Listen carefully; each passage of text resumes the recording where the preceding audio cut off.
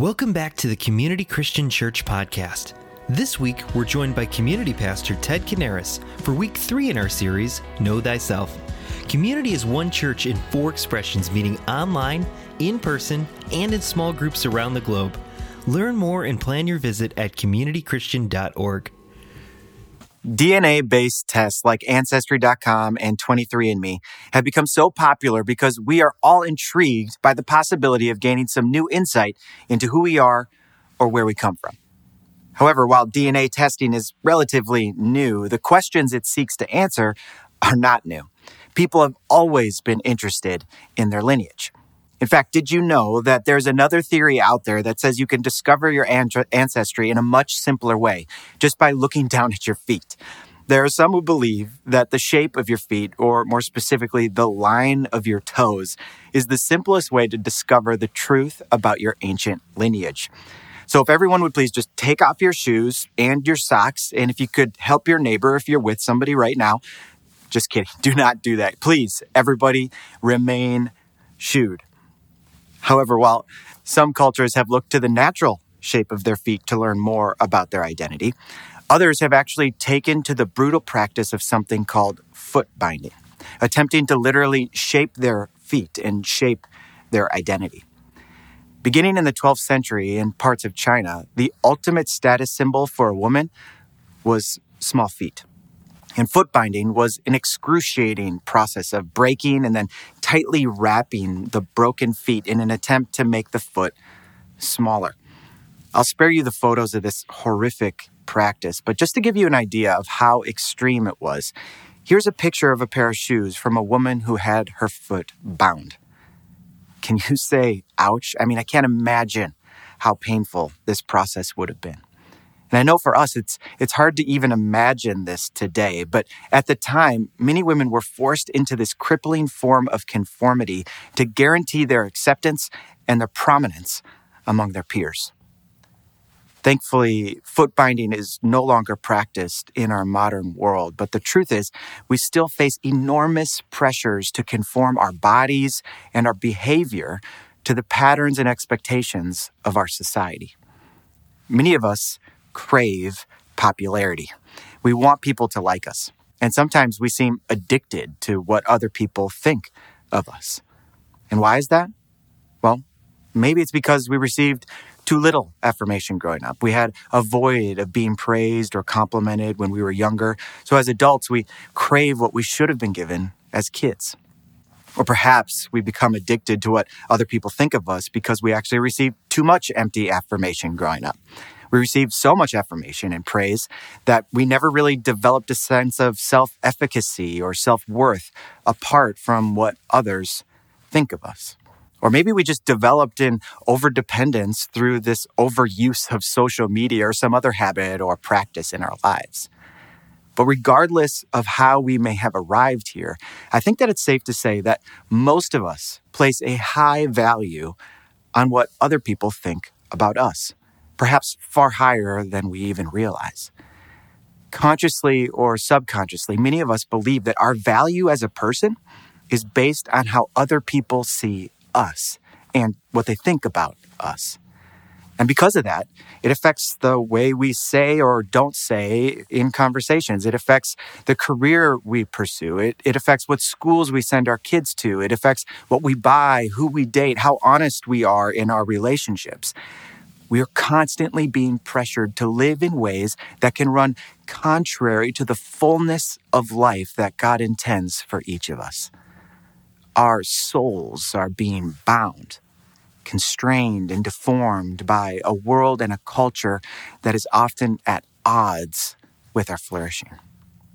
In fact, I believe the way we live, the way we think, and the way we interact with others serves to either bind or unbind our souls. And behind all this pressure is a powerful lie that I'm afraid all of us are susceptible to. It is a lie that often powerfully pressures us to conform. It's the lie of popularity. Today, we're going to be wrapping up our current series called Know Thyself. It is a series about confronting lies that keep us from recognizing our true identity. Our true identity is found in being a beloved child of God and discovering the unique vision and calling and mission God has given each and every one of us. Anything else that we let define us does not tell us the truth about who we are. You see, when we find our way back to God, we enter into a new relationship with Him. And God declares that you are His beloved child, His beloved son, or His beloved daughter. That is your true identity. That is your true status. He says to you and to me, to all of us, you are my child. I love you. I am pleased with you. But we have such a hard time grasping that, don't we? We have such a hard time living into that truth. Instead, we fall for lies that tell us a different story, a totally different story about who we are and our purpose in this world. Lie number one that we tend to believe is the performance lie. It's the lie that says, I am what I do. Lie number two is the possession lie. It's the lie that says, I am what I have. And today, we're going to look at lie number three, the popularity lie. This is the lie that says, I am what others think. Throughout this series, we've been looking at a story from Luke chapter 4 about Jesus and temptation. So if you missed a week, let me catch you up to speed. Jesus is just starting his public ministry. And up until this point, his 30-year-old life, he's lived in relative obscurity. No one knows who he is. He hasn't accomplished much.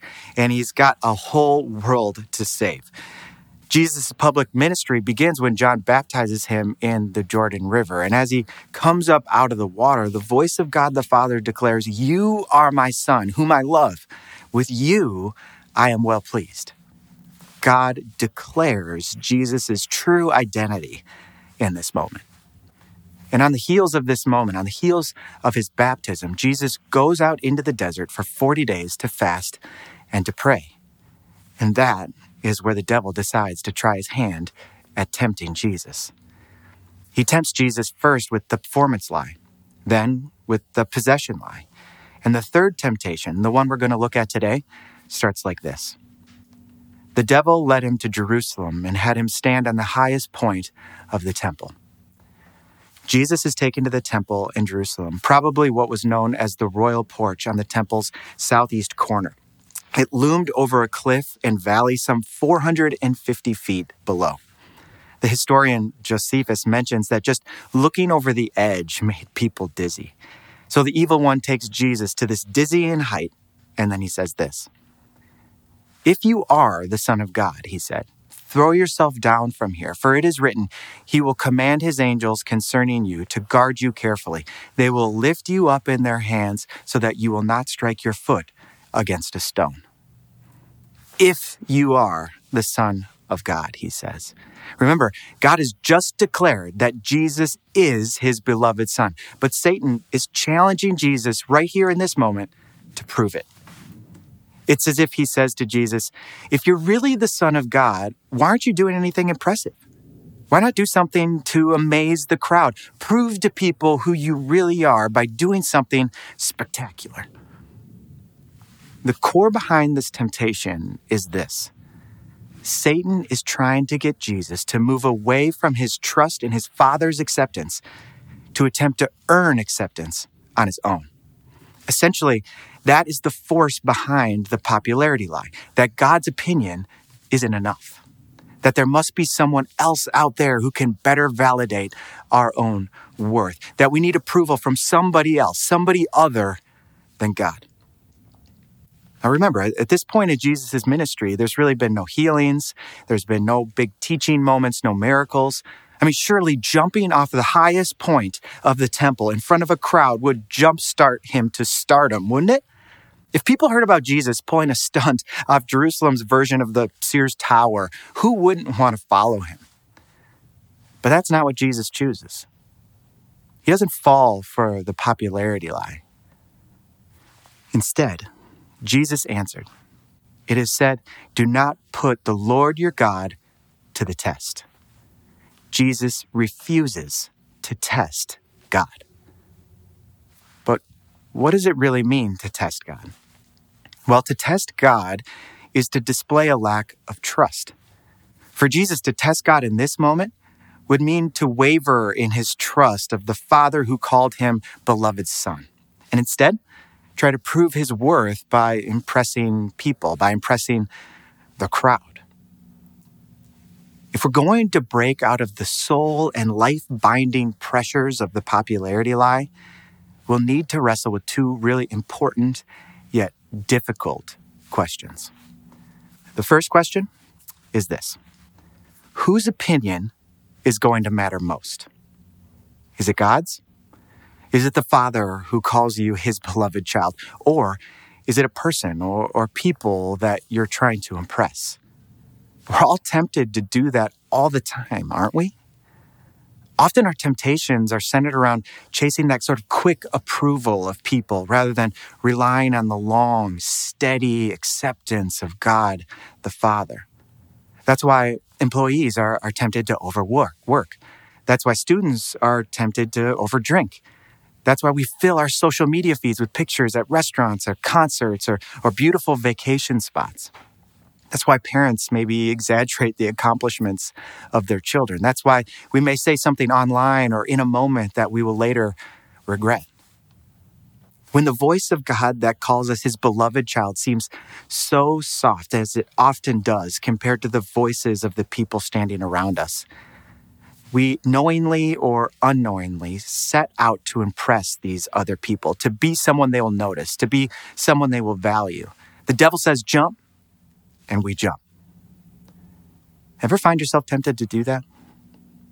Ever find yourself tempted to make choices based on what other people think and to take action in order to impress them? Of course you do. Of course you're tempted to do that. I'm tempted to do that. We're all tempted to do that. We're all human. And it's important that we recognize that Jesus was tempted to do it as well because he was fully human. When the devil said jump, don't think for a moment that he wasn't tempted to jump. But think about this for a moment. What would have happened if he jumped? What was at stake in this temptation? If Jesus had jumped, he would have been living according to someone else's script for his life, not his Father's. He would have traded the great purpose and the great vision of his life for this brief, momentary glory. And that trade is the tragedy of the popularity lie. When we give in to the popularity lie, it keeps us from becoming who we were created to be. It derails us from living out God's true purpose and vision for our life. It binds us and it deforms our lives. In his letter to the Galatians, the Apostle Paul asked this: am I now trying to win the approval of human beings or of God? Or am I trying to please people? If I were still trying to please people, I would not be a servant of Christ. The popularity lie whispers to us, I am what others think. And it is in direct conflict with the voice of God that declares the truth about your identity. You are his child. You are more loved than you could ever imagine, and he is delighted in you. But when we choose to believe the popularity lie, we drown out that voice that calls us beloved, the voice that says we're already fully and completely accepted. And instead, we live a life that is constantly fluctuating between the approval of others and the disapproval of others. We're bound and crippled by opinions. We're burdened and crumbling under the pressure to be popular. But on the other hand, when we're faithful to our true selves as sons and as daughters of God, we can experience God's best for our lives. Jesus didn't live his life trying to impress others because he didn't need to. His heart was full with his Father's love and acceptance. His approval was fully received before he even did one thing in his public ministry. He had nothing to prove. So whose opinion are you going to let matter most? If it is God's opinion, then there's a second question that we'll need to consider. Question number 2 is this: Who do I need to risk disappointing? Now, I know that most of you are probably not very excited about this one. What a downer, right? I mean, go out and disappoint people. But I also know that some of us are probably thinking, hey, disappoint people? Finally, a spiritual practice that I can excel at. But seriously, this is a reality that we do need to be aware of. If we decide that God's opinion is going to matter the most, we're going to end up disappointing some people. In choosing God's approval over the approval of others, Jesus disappointed all sorts of people. He disappointed his own family, who thought he'd gone crazy. He disappointed the people in his hometown. They wanted to push him off a cliff. He disappointed the religious leaders by not falling in line with their theology or ideology. He disappointed the crowds who wanted a Messiah that would conquer their Roman oppressors. See, when we stop performing to earn the approval of others, we'll likely face the same reality. We will disappoint some people as we choose to live out God's purpose and vision for our lives. Perhaps you already have some people that come to mind for you as you think about this question. See, we need to understand that it's not that person or group of people's responsibility to break the popularity lie in our life. It's ours. It's yours. It's mine. We are the ones who believe the lie that we are what other people think. We are the ones who are valuing their opinion more than the voice of the one who calls us my beloved child. Who do you need to risk disappointing in order to become the person God created you to be? Throughout this series, we've shared this quote from St. Augustine that has inspired the title of our series. Grant, Lord, that I may know myself, that I might know thee. Augustine was a leader in the ancient church who wrote his memoir, The Confessions, in 400 AD. And he wrote it about how he found his way back to God. And his story is really pretty incredible. Augustine was born into a religious home, but quickly wandered away. He found himself chasing knowledge and chasing women, but mostly chasing success and sort of public adoration. He was trained as a public speaker and eventually was so successful that he climbed the ranks of prestige until he became the speechwriter of the emperor himself. Yet, inevitably for Augustine, as can often be true, the more successful he was, the more empty he felt. He had friends, he had fame, he had success. His popularity had never been greater, and yet he was miserably depressed because as he looked around, he realized he had spent his whole life conforming to the pressures of others. He was bound by them, and he never really asked who he truly was or who he was really meant to be. He was at a crisis point personally, a crisis point professionally, and a crisis point spiritually. He was hungry for God, and yet he realized his chasing of success was really just empty, restless. It was a quest that would never really satisfy him. And in his book, The Confessions, it all comes to this head, this one great culminating moment where Augustine realizes that if he's ever going to be free from the pressures of the world, he's going to have to give his life to God. And it is at this very point in his telling that he asks himself this question: how can you draw close to God when you are far from your own self? And then he prays the prayer that inspired the title of our series: Grant, Lord, that I might know myself, that I might know thee. You see, the problem with the lie of popularity is that it tells you if you just become like that, then finally you'll be loved. If you just do enough, if you just work enough, if you just make enough, if you just impress enough. However, the reality for any of us, just like Augustine, any of us who have chased after the popularity lies, that if you keep conforming to who other people want you to be, eventually you'll realize that you don't even really know who you are anymore. You become something else, something other. But if you know who you are, if you know you are God's child, that you are loved, that you are secure, the binding pressures of popularity can be released. You don't have to impress if you're already completely accepted. You don't have to achieve if your identity as a child of God has already been given to you. You don't have to fear if you're already fully known and deeply loved just as you are. As I reflect on the lies of popularity, I've got to be honest with you and say that I've really struggled with this at one point or another throughout my life. Now, as I get older, I feel less of the pressure to fit into a particular crowd or group, but I still feel the power of this lie creeping into my heart and my mind in different ways. As a public leader and speaker, what I believe and what I do and say are sometimes, public. And sometimes people will let me know that they disagree with me or wish I had done something differently, or they express disappointment or even anger. So while it's true that I now feel a little less pressure to conform to a particular group, I still find myself being affected or disproportionately focusing on these moments when I feel like I've disappointed someone or let them down, which is really just the flip side of the same old popularity lie popping its ugly head up again. Now, I'm not saying that we should be some kind of robot who feels nothing when something like this happens. That's not healthy, and that's not an unbound life either.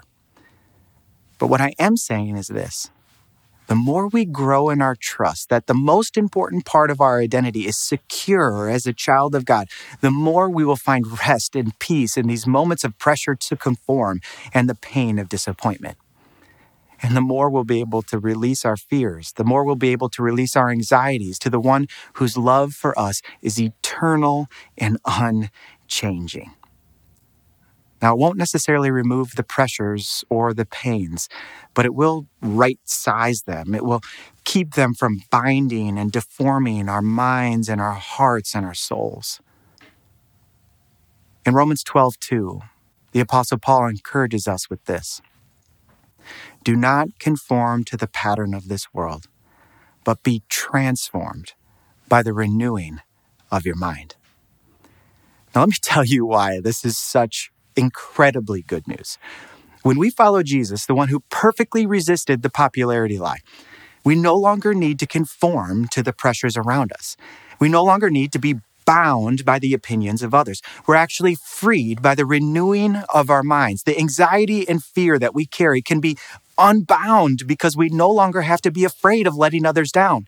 Instead, we can trust and rest in our Heavenly Father and in the Son whom He sent for us.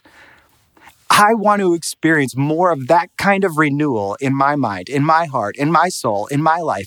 And I want that kind of renewal for you as well. So let's live in the truth of our belovedness and allow God to unbind us from the popularity lie. It's time to be transformed.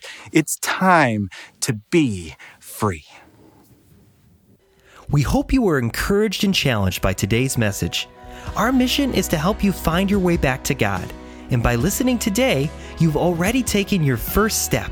And we'd love to help you take a next step in your relationship with God, the church, and the world. It's how we're all embracing the flourishing life that Jesus talks about, a life we call U+. Visit communitychristian.org to take a next step, learn more, give generously, and plan your visit. We hope to see you on a Sunday soon.